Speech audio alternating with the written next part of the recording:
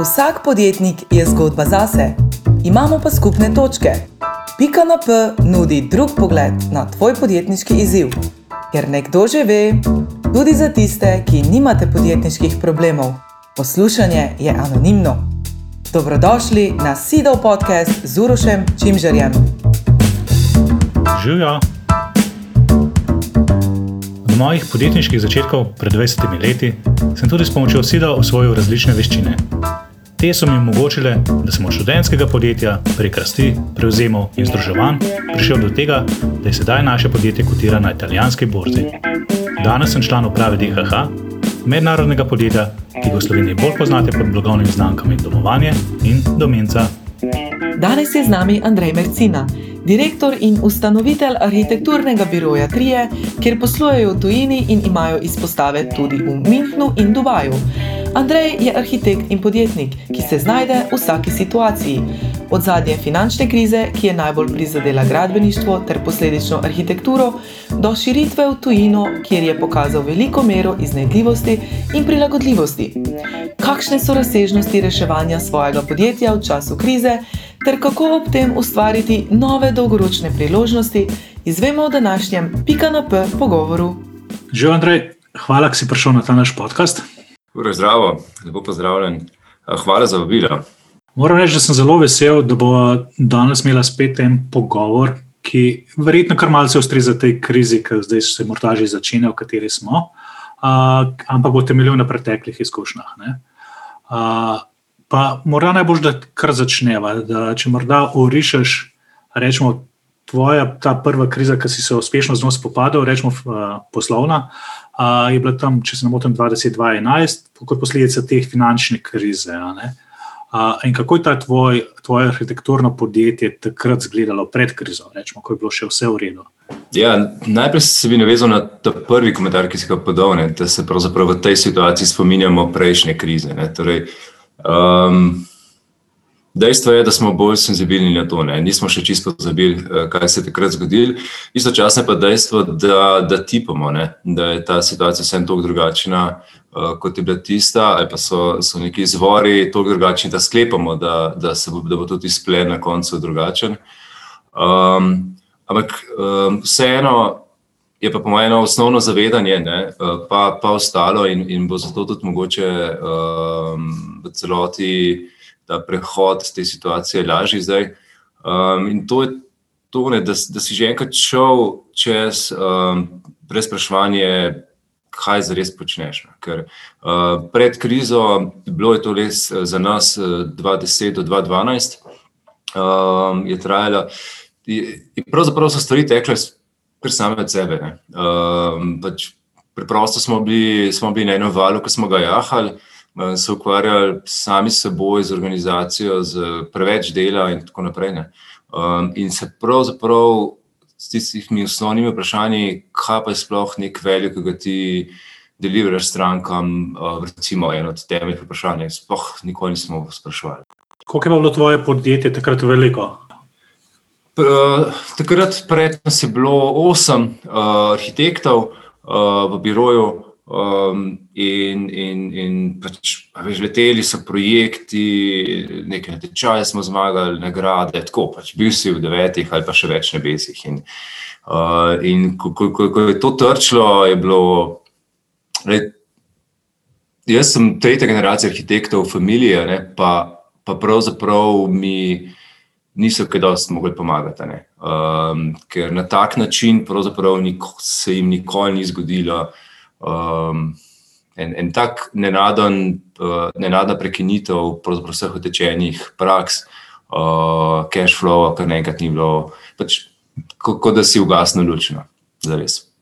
Je pa zdaj, glede na to, da sva dali kot sodišče primerjavo, zdaj ena bistvena razlika, ki jo opazim, je bila ta, da vseeno to ni bilo tako globalno, kot je danes, to, kar se nam dogaja. Ja.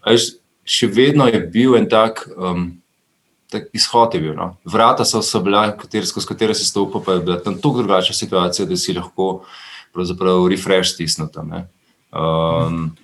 Danes je pa to malo drugače. In kaj se pa je takrat zgodilo? Rečemo 8 arhitektov, kako pa je to izgledalo v krizi? Žalostno, ne. Jaz bi najprej rekel, da bi bil en miks pravzaprav čist osebnih prespraševanj, ne, ker ta velikost firme, to je še zelo vse skupaj, vse osebno, odnosi v podjetju so zelo osebni, ne. In pravzaprav eno od vprašanj, ki se spomnim, da se mi je porajalo, je bilo, moram jaz pravzaprav moje nekaj tudi vrednote presprašati pa kaj spreminjati, ker pravzaprav sem videl, da pa mogoče malo drugačne prakse pa ne trpijo toliko. Kar mi je bilo pisano grozna misel, ne? Torej, da tisto, na čemer je temeljilo vse skupaj, ne? In zaradi česar je tako dobro se laufalo na začetku, je postalo kar naenkrat mogoče problem. Ne? Kaj konkretno je to bilo? To so dve plati sta, ne? In meni se zdi, da je na eni strani prav, da presprašuješ tečajne prakse, vzorce, ki si jih povzel, pravzaprav samo zato, ker so tekli, zelo hitro si se seveda v nekem dobrem, v nekem ugodnem okolju se ukalupiš, ne. Stvari, ki nekaj postanejo pač utečena praksa, ki pač je takšna, kot je. In kaj je bilo to konkretno vprašanje zate, rečemo ta utečena praksa? Jaz sem res moral si priznati, da posel, ki ga opravljam, je luksus. Da sem v segmentu, ki predstavlja luksus. In da je preprosto v Sloveniji ta segment izredno majhen. Če ravno sem išel iz nekega izobraževalnega sistema, pa iz neke družinske tradicije, ki ste govorili, da je dejansko ta arhitektura nek socialni korektiv lahko, ali pa je neka socialna odgovornost, izhaja iz čisto popolnoma drugih temeljev, ne. Ampak vmes seveda se zgodile spremembe, ki so pač repozicionirale, in da predvsem, da se je fokus celega, nek primarni fokus družbe preusmeril. Torej, arhitektura je bila v drugi polovici 20. stoletja central point. To je bilo, napredek se je meril skozi fizični prostor, izgrajen fizični prostor in dvig kvalitete, ki se je tam zrcalil. Bivanja, proizvodne, karkoli pač. Tam je bilo merilo, ne? In tega preprosto ni bilo več. Ne? Ampak kaj bolj pa meni tisto, kar sem prej menil, tako globoko v sebi, pravzaprav strah je pa to, ne? Ali neko, ne vem, tako se bom mogoče malo naivno slišal, ampak že neko poštenje, pa nek fair play, pa kvalitetni odnosi z zaposlenimi, ali to, kar sem jaz tretiral kot neke osebne vrednote, morda potrebno tudi vrš stran, ne? Ali morda to moj pogled, da ne bom zaprl firme v tisti krizi, čeprav je bila 3-krat zrela za stečaj, napačno, ker je bil razlog ta, da bi želel poplačati upnike. Torej, zaradi namreč prekinitve cash flow smo tudi mi postali dolžni kup firmam, tudi drugi nam, to je pač bil začaran krog, ampak jaz sem se odločil, da pač ne bom tega prekinil in da bomo probali splavati tudi na ta način, da bomo to poplačali in seveda na teh odnosih naprej gradili. Ne. Ampak tu se sprašuješ, pač tako, mogoče pa ne sodim v ta svet, veš, tako osnovno vprašanje. Je bila debata v bistvu, če si sploh, rečemo, lahko kot lastnik ali pa kot podjetnik, je bilo to vprašanje. Tako je, ne.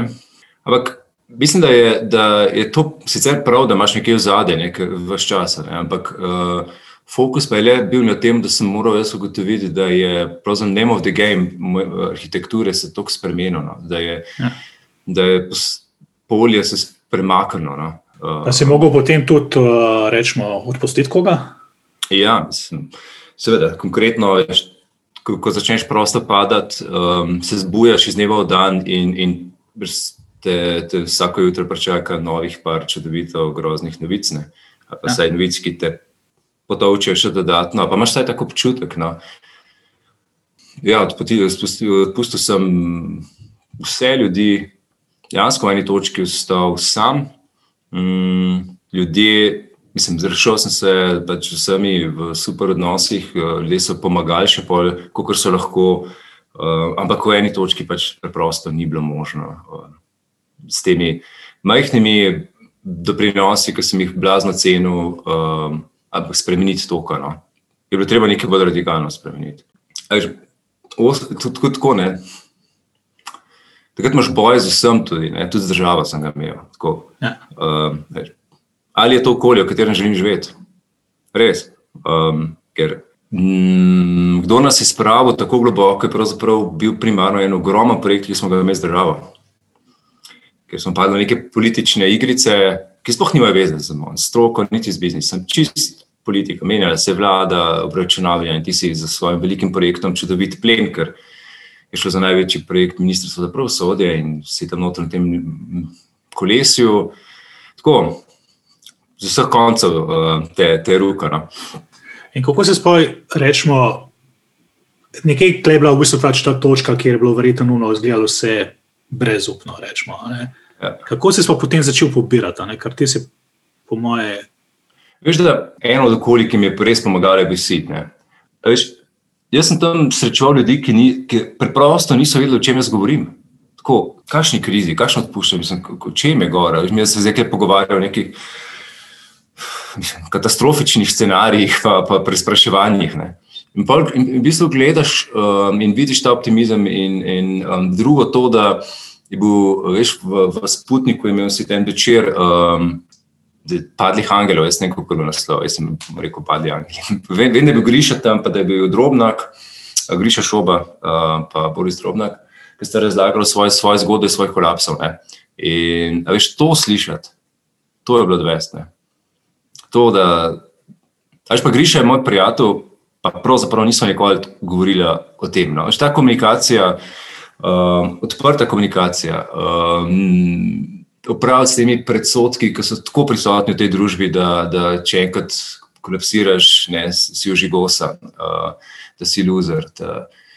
Ali pa na drugi strani, da je vse neki pokonektam, pa to, če ti uspeva v času krize. Pa, tako, mislim, en kup enega sranja, s katerim se ti res ni treba ukvarjati v tistem času, ampak je prisotno. Ne? In v takih okoljih, ker je pa fokus veš, na neko pristno izkušnjo pa deljenje, to je največ pomagalo. Res. Čisto konkretno, ful mi je ostal v spominu en citat Drobnaka, no, ker je izlagal, ki je prodajal NLB, in rekel, da hodo po svetu in kako so pravzaprav vohali, da krvavi, ne. Mislim, tako kot zveri, ne, ki si ranjen, pa te zavohajo. Ne. Ker to je ena od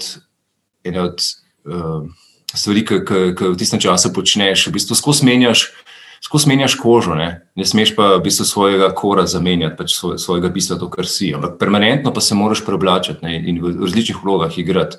Enakovredno dober. Od empatije ko se pogovarjaš recimo z zaposlenimi, do nekega vizionarstva, ko razvijaš neke nove projekte, kjer si prežet z optimizmom. Ne. Do tega, no, eno stvar, ki bi jo res želel podati. Ne more ti nič uspeti, dokler, če ne poskrbiš najprej zase in za preprosto svoje zdravje. Mislim. V teh situacijah to je res težko, to je psihično ful naporno, to zdravje res trpi, ljudje zbolijo. Tudi jaz sem zbolel, jaz sem bil prikovan za par tednov na poslo, v tistem cajtu vse srečno končali, je bilo vse super, ampak poznam ljudi, ki se jim ni tako iztekalo, ne vem, družine razpadajo, to je realnost. In ker pravzaprav v krizi se malo vrneš mogoče na začetek firme, ne, postaneš malo en tak startup, ne, ponovno spet na tebi toliko več zavisi, kot je vmes, ko si zastavljal že sistem in si razvijal neko notranjo strukturo podjetja. Tukaj si spet ti v spredju. Tvoja kredibilnost osebno, ko si v pogovorih, ker največkrat se ti potem vržeš v te ena na ena pogovore in reševanje krizne situacije. In ja, najprej zase. Pa, če sem prav slišal, je to, da v bistvu ta ne balast, ampak ta, rečemo, maščoba, ki se je nabrala čez leta, ker so zadeve same od sebe šle, ker je šlo dobro, ker gre po eni inerciji, potem postane ta del, ker se moraš ti prevprašati, da je to res to, kar sem jaz želel, da spet v bistvu priješ do enega tega bistva, kaj sploh ti želiš delati, kaj sploh je ta tvoj podjem, pa kam gre. Točno to. Mislim, to je pa tisti pozitiven del, ki se pa tudi po mojem vsi rečemo, pa jaz se spomnim, sem se tudi ponavljal, što ne ubije jača. Preprosto, res. Mislim, ker Če bom to preživel, bo boljš pol. Sem dosta vedel, ampak vprašanje je bilo samo, bom. Ne. Potem, v bistvu rečemo si, nekako se začel družiti, če sem prav razumel, ne? V bistvu si šel na seta, ne? Rečemo kot na dogodek, pa se začel pogovarjati, pa se došel tisto, kar smo vsi na sedu, ne? Koliko je fajn, kam je ostali iste probleme kot jaz. Ta občutek, ne vem, če ga lahko sploh opišeš, pa je smešen, ker ne bi imel gubiti zaradi tega vesel, ampak je tako olajšanje. Ne? Prekleto olajšanje, prekleto dobro olajšanje, no, res. Še eno stvar, ker eno je to, da valjda, to se dogaja vsem, itak, je logično, ampak na to isto dogajanje imamo tako različne poglede. Ne? Veš, imaš en strukturiran pogled, recimo, jaz se spomnim Jugoslava Petkovića, kako on vidi to isto stvar na nek strukturiran pa popolnoma seciriran način, to je vse razdeljeno tako. Pa imaš pa ljudi kot sem jaz, ki pa ne moramo tako razmišljati in preprosto je fajn tisto slišati, nikoli ne boš tako razmišljal, ampak ta sharing je ključen teh različnih point of view-ev, ne. In to je res največja možna pomoč, ker na koncu moraš iti aktiv delati vse, ampak da pa bi lahko, moraš pa kar spužva malo usrkati te različnosti. No. Ja, meni, ko se je začelo to dogajati, jaz sem tudi v bistvu na sit prišel, ker nisem vedel več kam naprej. Ena izmed 3 različnih zadev, ki sem takrat v tistem redu proval, ampak meni je zelo, v bistvu, zdaj, ko nazaj gledam, pomagal, ko so mi ljudje začeli spraševati vprašanja, ki so morda prvo gledali tako banalno, ampak potem pa ne, v bistvu resno jih je zanimalo in resno so bila vprašanja o enih bistvenih stvarih, ki se jih jaz morda niti nisem več sprašal, ali sem si jih daleč nazaj odgovoril, pa je odgovor ni več držal. In je v bistvu ta interakcija bila zelo tako, po eni strani težka, ker si moraš to odgovoriti potem, ampak potem, ko pa če to priješ, je bilo pa zelo osvobojujoče, no, jaz ne znam drugače povedati. Ne. Ja, se verjetno to se ti zgodi slej ko prej. Ne? Mislim, kriza je verjetno samo pospeši to ali pa te pušne v situacijo, ko to pride na plano zelo hitro, ker preprosto drugega nimaš. Ne? Drugače bi pa se to lahko zgodilo toliko kasneje. Ne? To je po mojem razlika. Okay, zdaj si potem rečemo v tej krizi, v bistvu rečemo poslovno, rečemo bilo to verjetno kar najnižja točka, kar si do takrat doživel, si prišel v bistvu v eno okolje, kjer so verjetno tudi ljudje, ki so bili tam, so različni profili, rečemo, ampak so verjetno nekateri že morebiti izhajali ven iz krize, kar dva v arhitekturi ste malce kasneje doživela, nekaj imate daljše projekte. Ampak kako pa potem zdaj, v bistvu, kako je pa to zdaj vplivalo, rečemo, na tvoje aktivnosti? Kaj si začel potem delati? Kako si začel na novo graditi? Kako je bilo to razmišljanje potekalo? Še eno stvar bi izpostavil pri Sidu, ki si me zdaj spomnil. Eno je bilo ta skupinski delirij, ko si v masi ljudi, ko je sharing in ko priješ dan in si vas na hype. Ampak pa je bilo pa to, mislim, da se je takrat mentorstvo imenovalo. No. Jaz se spomnim, Pavel Marđonović je bil, pa Matej Čer sta bila moja mentorja, ravno v času krize. In veš, ljudje, ko jim poveš svojo zgodbo, ko vidijo, kaj počneš in ti izrazijo vero, da v bistvu v osnovi to, kar počneš, ima value. To, kar delaš, je kvalitetno, ima potencial. Seveda, zdaj pa to treba malo brusati, pa malo prelegajati, pa tako naprej. In zdaj, veš, to malo rabiš, no.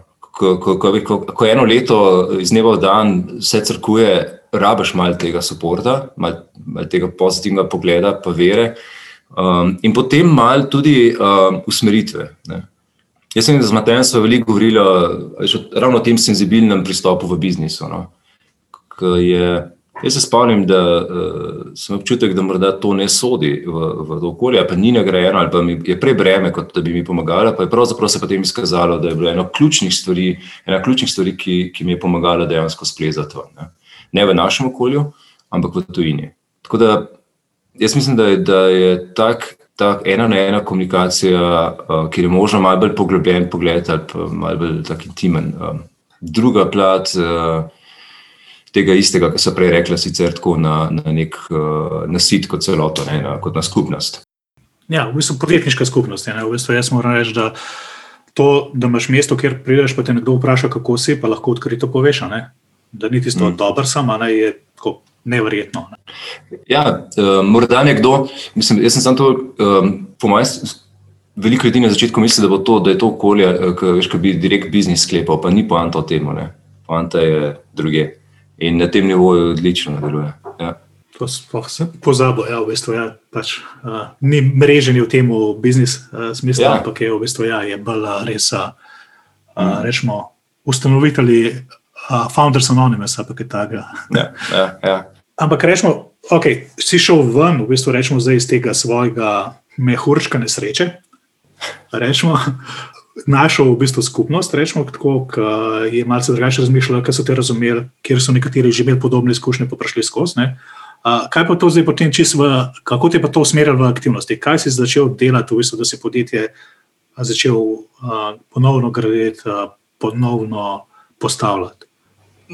To je morda kar specifična situacija sicer za arhitekturo, ampak bi vseeno omenil, morda ne poznam tako dobro situacijo drugih, pa je mogoče uporabna na nek nepredvidljiv način. No. Ko omeniš posel pa arhitekturo v istem stavku, je to v arhitekturni sceni slovenski kriminal. Mislim, to res, da se sliši, da dramatiziram, pa sploh ni res. Mislim, kdor je šel čez fakulteto za arhitekturo, ali pa v Mariboru je čisto isto, se o tem ne govori, mislim, to je prepovedana tema. Vzgaja se ljudi, ki so v permanentnem konfliktu z družbo, brez katere arhitektura ne obstaja, ki so v permanentnem konfliktu z investitorji, brez katerih prav tako arhitektura ne obstaja. In jaz sem moral pravzaprav to konstelacijo si najprej pri sebi razčistiti in začeti razmišljati poslovno v kontekstu arhitekture in na ta način pravzaprav razumeti tisto, kar sem na začetku rekla, ne, kaj zares je value, ki ga jaz proizvajam. Kot rečeno, ta se je bistveno spremenil od 20. stoletja, res, mislim, govorimo o našem okolju, ne. In res pa je potem nekaj, ne, ko sem pa na eni točki šel v tujino, je pa pravzaprav ta drugačnost, ki je tukaj predstavljala bistveno težavo, tam bila percipirana kot en tak majhen dodatek k drugačnosti, ki je bila seveda velik plus. In kaj je bilo to v bistvu, ker si v bistvu spremenil potem zdaj to mišljenje, ok, arhitektura, potem zdaj pa biznis, pa kaj je bila ta vrednost, ki si se odločil, da jo ustvarjaš? Vnaprej nisem vedel. Vedel pa sem, da moram to odkriti in začeli smo res streljati nekajkrat 360 stopinj naokoli, mislim, povsod. In seveda od vsega tega se je s časoma potem tako kot skozi sito izkristalizirali tisto, kjer pač to pije vodo. Daš malo primerov, kje si ustrelil, kaj so bili te zdaj eksprobavali? Sprobavali smo po moje res vse, kar je bilo možno. Od tega, da smo šli direktni marketing, pa poskušali narediti nižji brand, torej Dona Karan pa imaš pa DKN-ja. Pač, vsi brendi v fashion imajo teh več nivojev brandov. Pa smo ugotovili, da tam pač ne gre. Ne. Pol smo sodelovanja poskušali restartati sodelovanje z državo, tukaj imamo ta postopek nekih javnih naročil, v katerih nekatera podjetja pač čisto odlično funkcionirajo, ugotovili, da tudi tam pač ne gre. Kje se je pa začeli kazati, tako malo svetlikati, no, so bile pa v bistvu partnerstva. Jaz sem pač ugotovil, da pač osebno sem tak profil človeka in seveda kultura podjetja, ki sem jo ustvarjal, je prikladna temu, da se gremo povezovati. Ne. To je pravzaprav s časom postal fokus. Zdaj zopet tukaj znotraj tega je spet nešteto smeri. Ampak eno konkretno povezava, ki nas je pripeljala pol do oblikovanja serije trgovin po Evropi, pa po Rusiji, za različne blagovne znamke. Ne. To smo v ene točki, v to smo se zelo usmerili, tudi zato, ker smo ponovno začeli buildati imidž podjetja, Nagovarjali smo segment brandinga v enem delu, ne, ki je postajal atraktiven takrat. Istočasno smo pa še eno stvar začeli delati, povezovati stvari, ki so bile tradicionalno v našem poslu razdrobljene v neke nove celote. Ne. Torej rdeča nit biroja, ki je pa nisem nikoli zapustil in ki je tukaj zdaj v tem konkretnem primeru prišla zelo, zelo prav, je pa to, da je bila moja začetna odločitev, da nikoli se ne bomo ozko specializirali. To je v bistvu nasprotju z večino arhitekturnih praks, ki se diferencirajo potem na posamezne segmente, ti imaš velike biroje, ki delajo praktično samo javne stavbe v smislu stadionov, železniških postaj, imaš samo individualne, imaš samo interior design, imaš samo landscaping in tako naprej.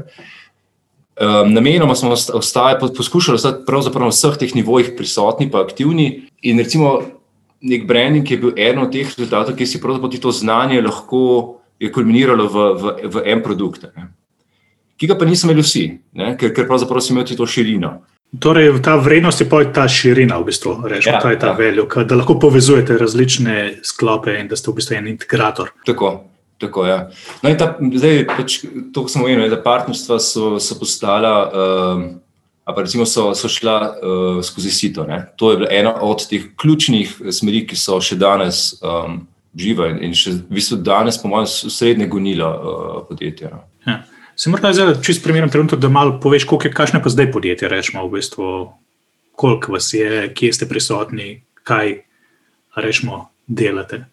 Ja. To je bila ena umestna odločitev, bo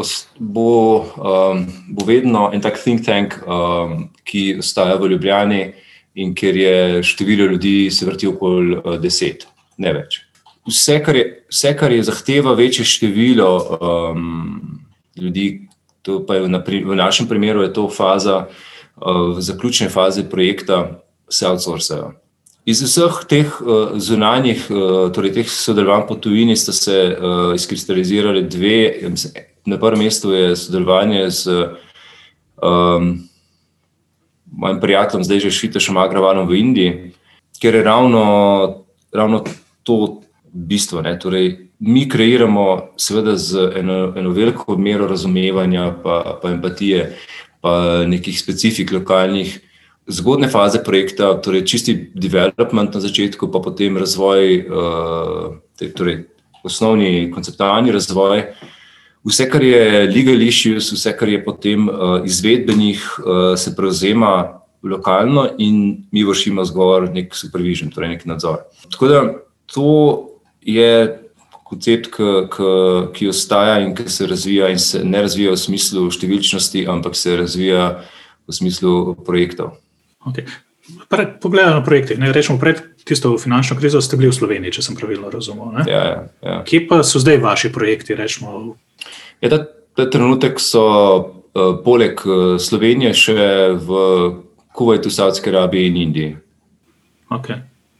Vmes smo bili prisotni, recimo, ko smo delali z verigami Karl Lagerfeld, Primeshouse in pač to so te velike fashion brandi, smo bili na Bližnjem vzhodu, Indija in po Evropi za neke Rusije. Ne.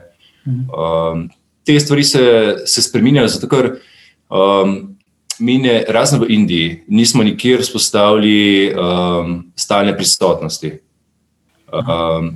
V Indiji smo šli v to konstelacijo partnerstva z Švitaš Agraval Architects, ki pa ima tak long term plan.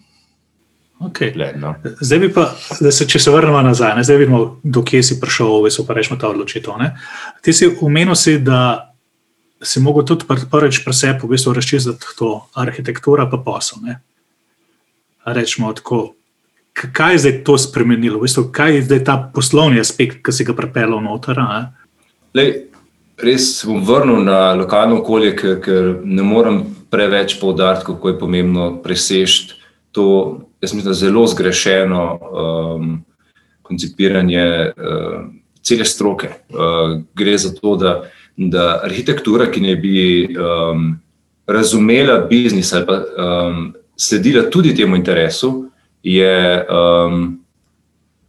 v Sloveniji videna kot manj vredna.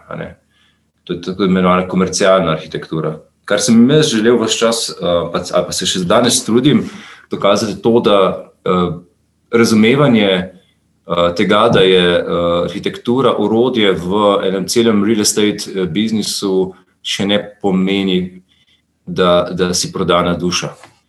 Pomeni preprosto name of the game. To ne pomeni, da nimamo komercialne arhitekture, ampak to poenostavljeno enoznačje pa nima veze z realnostjo.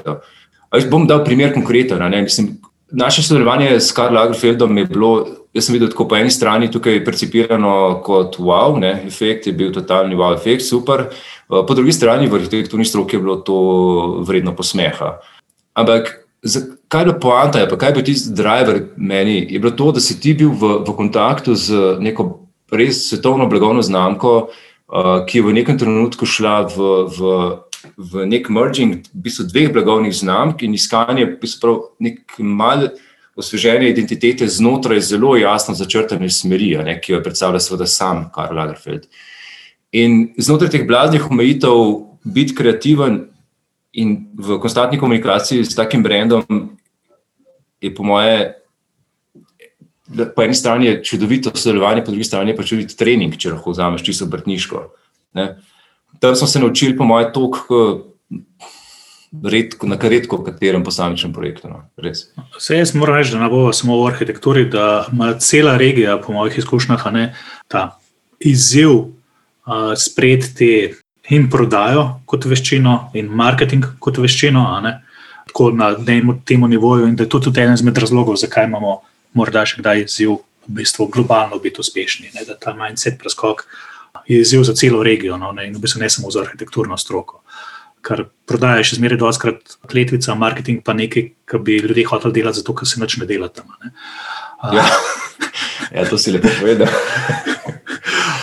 Tako da spreminjamo malo po malo.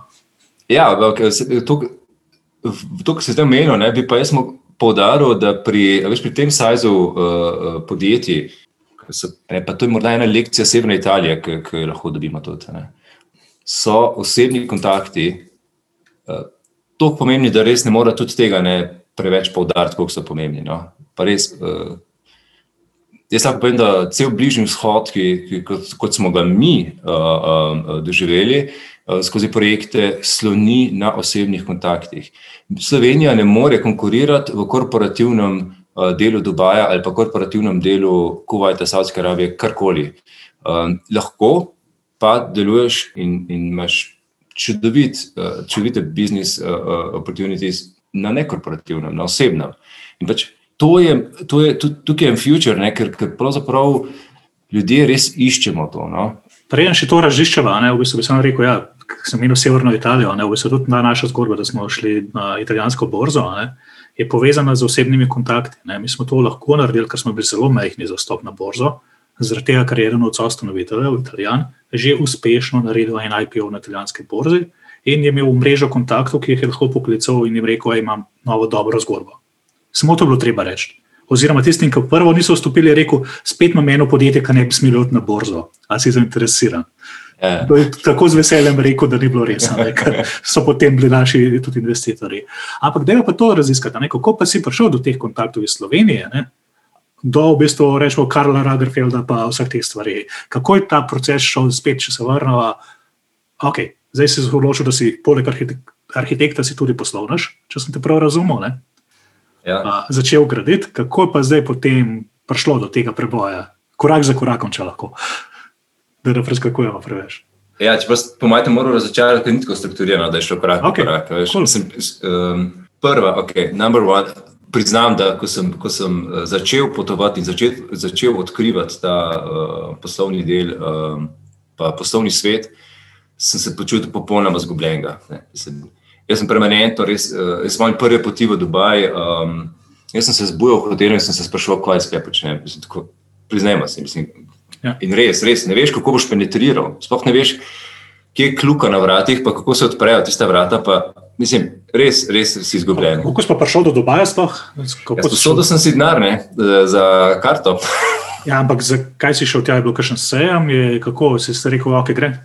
Ne, zdaj pa prišla zdaj ti bom pa odgovoril po tem, kar jaz mislim, da je res ključnega pomena, in to je, da narediš tisto, kar očitno ni v človeški naravi kot refleks v krizi. Ne. Refleks izgleda, da se zabubiš, zapreš, pravzaprav se moraš podpreti. Mislim, ti moraš pravzaprav v trenutku, ko si ranljiv, ali pa imaš občutek, da nimaš kaj zapovedati, da nimaš kaj zadati, da tvoj self-esteem je verjetno nekje na tleh. Občutek imaš, da ne vem, da te toliko in toliko ljudi pusti na cedilu, pol prenese, vse to vre v tebi, ampak ti se moraš takrat odpreti. Preprosto. Kaj to pomeni? To pomeni, da komuniciraš z ljudmi, da se družiš neprimerno več, kot si se prej, da preprosto prebijaš svoj mehurček, v katerem ti je prej laufal, tvoj krog ljudi, v katerem si do zdaj uspeval. Greš v neke tebi neznane okolja. In to je bil pravzaprav res tisti ključni moment. Jaz sem v Sloveniji imel dve situaciji. Ena je bila malo komična z tedanjo ministrico Ljudmilo Novak za nekim našim projektom, ki smo v tisti krizi delali skupaj z koroško skupnostjo Slovencev. In jaz nikoli ne bi šel na neko srečanje, ampak bom povedal zgodbo zelo hitro, ker po moje poučena. Mislim, Ministrstvo za Slovence po svetu je organiziralo v času krize en posvet na Ptuju, da bi združili uspešne slovenske zgodbe, torej izseljencev in slovenskega gospodarstva.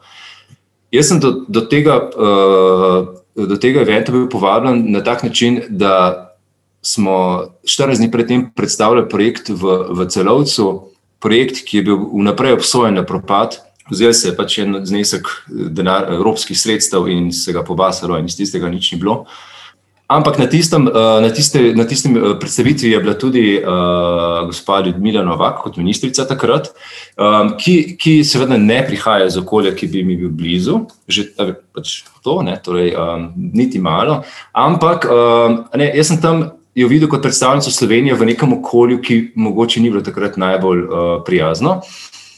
Gospa je na pogostitvi po tej dogodku sedela tam sama v enem kotu, in stregli so pohane piške, res. In grem do nje in se usedem, se začel pogovarjati in vidim, da je v bistvu super človek. Mislim, da ima v bistvu čisto iste težave kot ti. Pojma nima, da pristno bi želela pomagati, ampak nima pojma kako.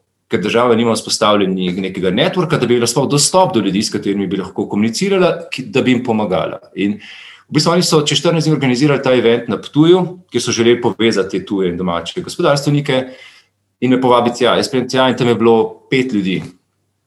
Zato je bilo res grozno, zares. Ampak to odslikava v bistvu celo situacijo. Mislim, ne samo zdaj neko mojo osko v arhitekturi, ampak to je bil tudi družbena situacija bila taka. Mislim, pa ste po mojem, če smo kaj zelo drugačni. No, v glavnem tam sem spoznal potem nekega človeka, ki je predstavljal tam iz Nemčije, Slovenci Nemčije, ki je predstavljal neke medicinske produkte, s katerimi je bil blazno uspešen. So se pogovarjala samo zato, ker so se pač zopet ujela in pogovarjala in potem ugotovim, da pravzaprav imamo še eno podjetje, ki pa dejansko dela fit-out, to pomeni izvaja interierje. Kaj njemu manjkalo? Željo je imel, da bi prestopil korak višje, torej šel do brendov, ki segajo v višji cenovni razred, ni imel dizajna.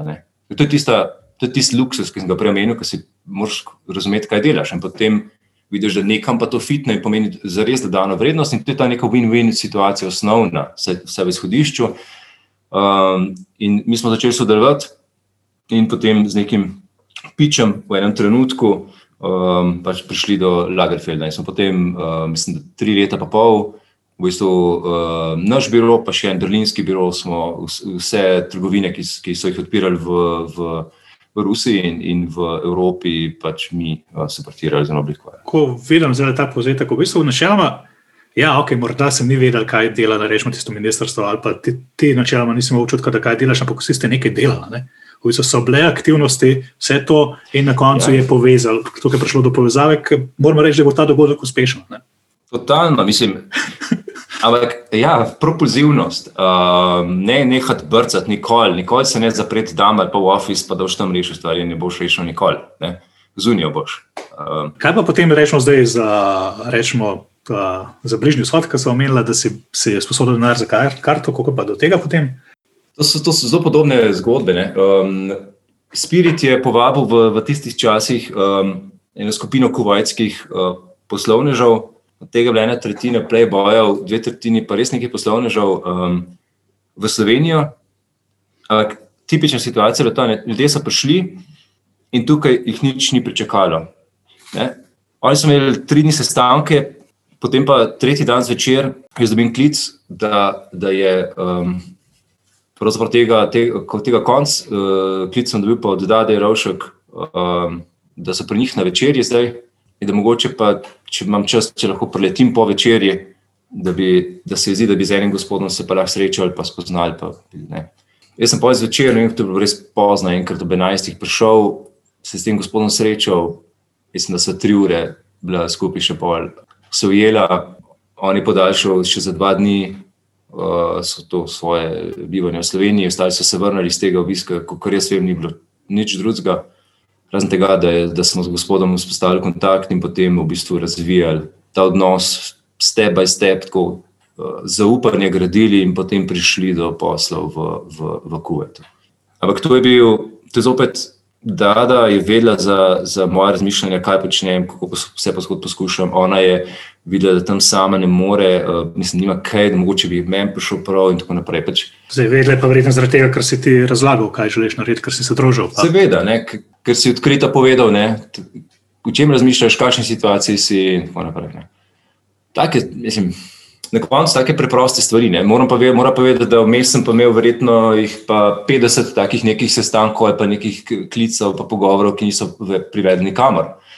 Ampak tudi vsak tak ti da na koncu, ko si poklepan trenutek razmisleka, kaj pa mogoče šlo narobe, kam pa mogoče zdaj, ne. Se vemo, ta value neuspešnega meetinga je mogoče še večji kot uspešnega, mislim, v tem smislu, da buildaš nekaj, kar pa na koncu deluje. Vse, če narediš ta refleksivni trenutek, ki si ga omenil, da pogledaš nazaj po vse to. Ja. Še nekaj me zelo zanima. Kako je pa zdaj Indija se zgodila, ki si omenil tam pa partnerstvo, vse te zadeve? Indija je pa že bila, Indija je bil 3. link, ne, zopet preko, ko sem bil že v Dubaju, pa sem spoznal, to, ko se začne enkrat ta bolj pač dol po hribu kotaliti, da vidiš kar velikega snežaka na koncu, no, res. In se začnejo potem te stvari prepletati, ne, med seboj. Naše izkušnje z brandingom, pa s tem, da si lahko pomahal z nekimi referencami, ki imajo neko mednarodno težo, do tega, da sem pa zdaj v Kuvajtu poznal človeka, ki je po narodnosti Indijec, v Dubaju spoznal nekoga in tako naprej, smo prišli do zopet nekoga, ki je v Indiji iskal, si želel najti partnerja, s katerim bi lahko širše nastopili, a ne, na trgu. Pa se zdaj rečemo... Ampak, a veš, sem hotel reči, takih prilik sem imel, jaz ne vem koliko že, mislim, nešteto, a ne, pač dobiš kontakt, mi bi pa delali, pa nekaj, pa blazno, bla. Ampak zaradi tega networka, ki sem ga imel, zaradi teh prejšnjih uspešnih zgodb, sem jaz lahko tudi tukaj nastopil na tak način, da smo pravzaprav malo testirali te stvari vedno, ne, torej da sodelovanje z Indijo je toliko specifično, da to ni glih samoumevno. No.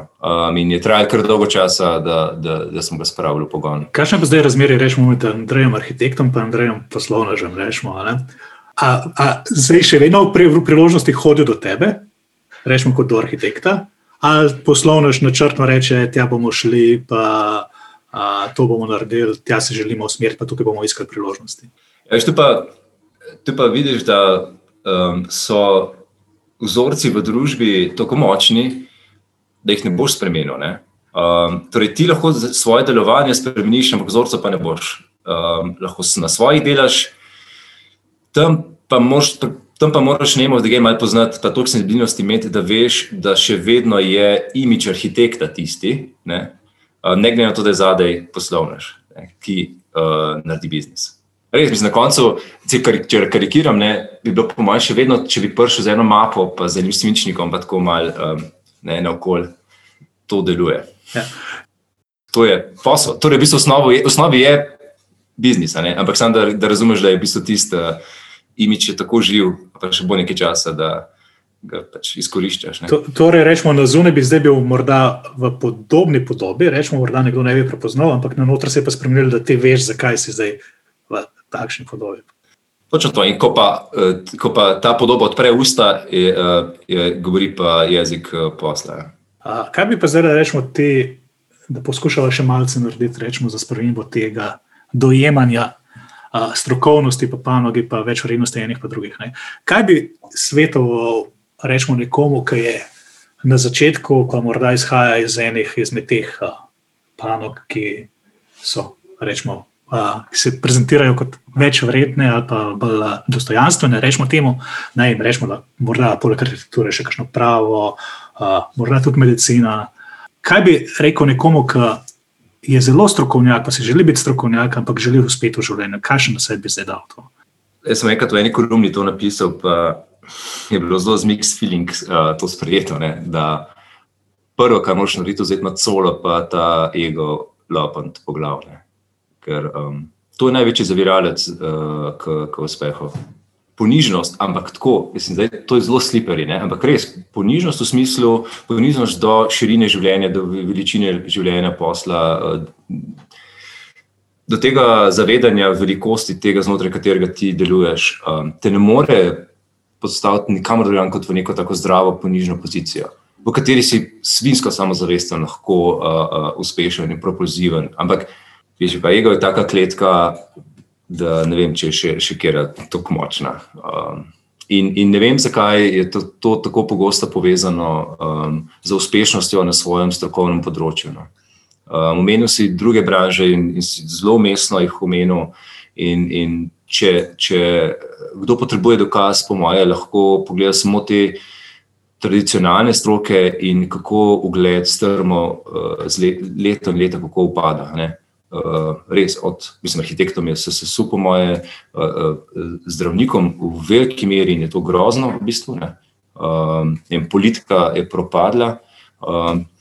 In ravno, ko so politiko omenila, moj prvi dan na fakulteti za arhitekturo v Ljubljani izjel tako, da mi je tedanji dekan povedal, da sta samo dve stvari, ki kaj štejeta, in to sta politika in arhitektura, seveda, sestavljajte kolaž.